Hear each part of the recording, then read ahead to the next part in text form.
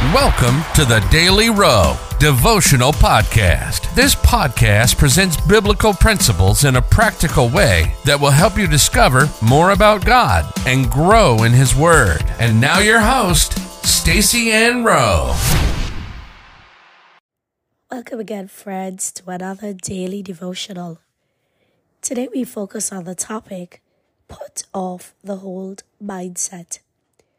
The Bible verse comes to us from Mark 2, verse 22.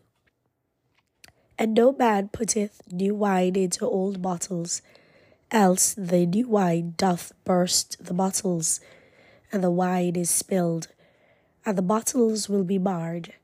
But new wine must be put into new bottles.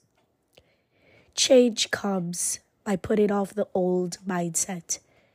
Jesus taught his principle in Mark 2, verses 21 to 22, after the religious leaders asked him why it was that the disciples of John the Baptist and the Pharisees fasted, but not his disciples.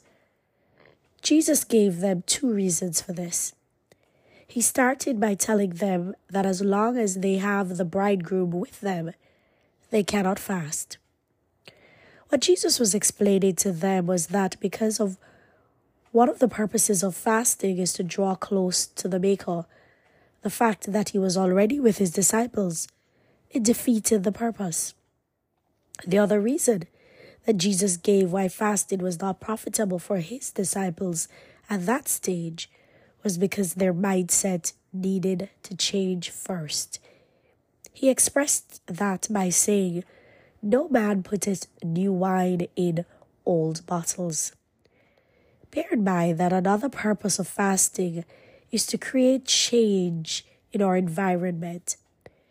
But even with fasting, that change could prove to be elusive unless there's a change in our mindset.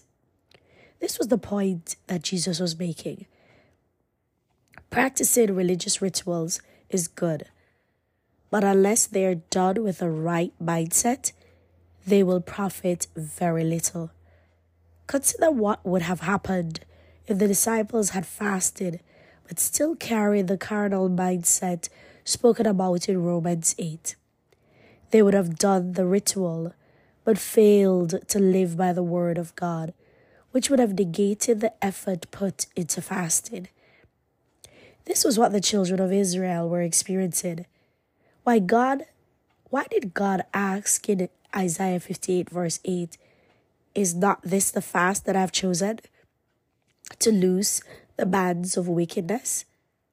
They were fasting but not experiencing the intended results because they walked contrary to the word of God. What is needed to create change and newness is a new mindset that revolves around living by the principles and laws of God. Life application. Put off the old mindset by using the Word of God to renew your mind.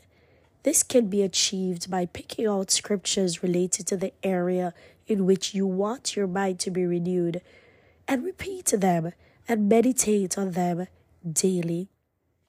Let us pray. Lord, remove my mindset or any mindset that I have that is not of you. Help me to change my mindset to reflect yours. In Jesus' name, amen.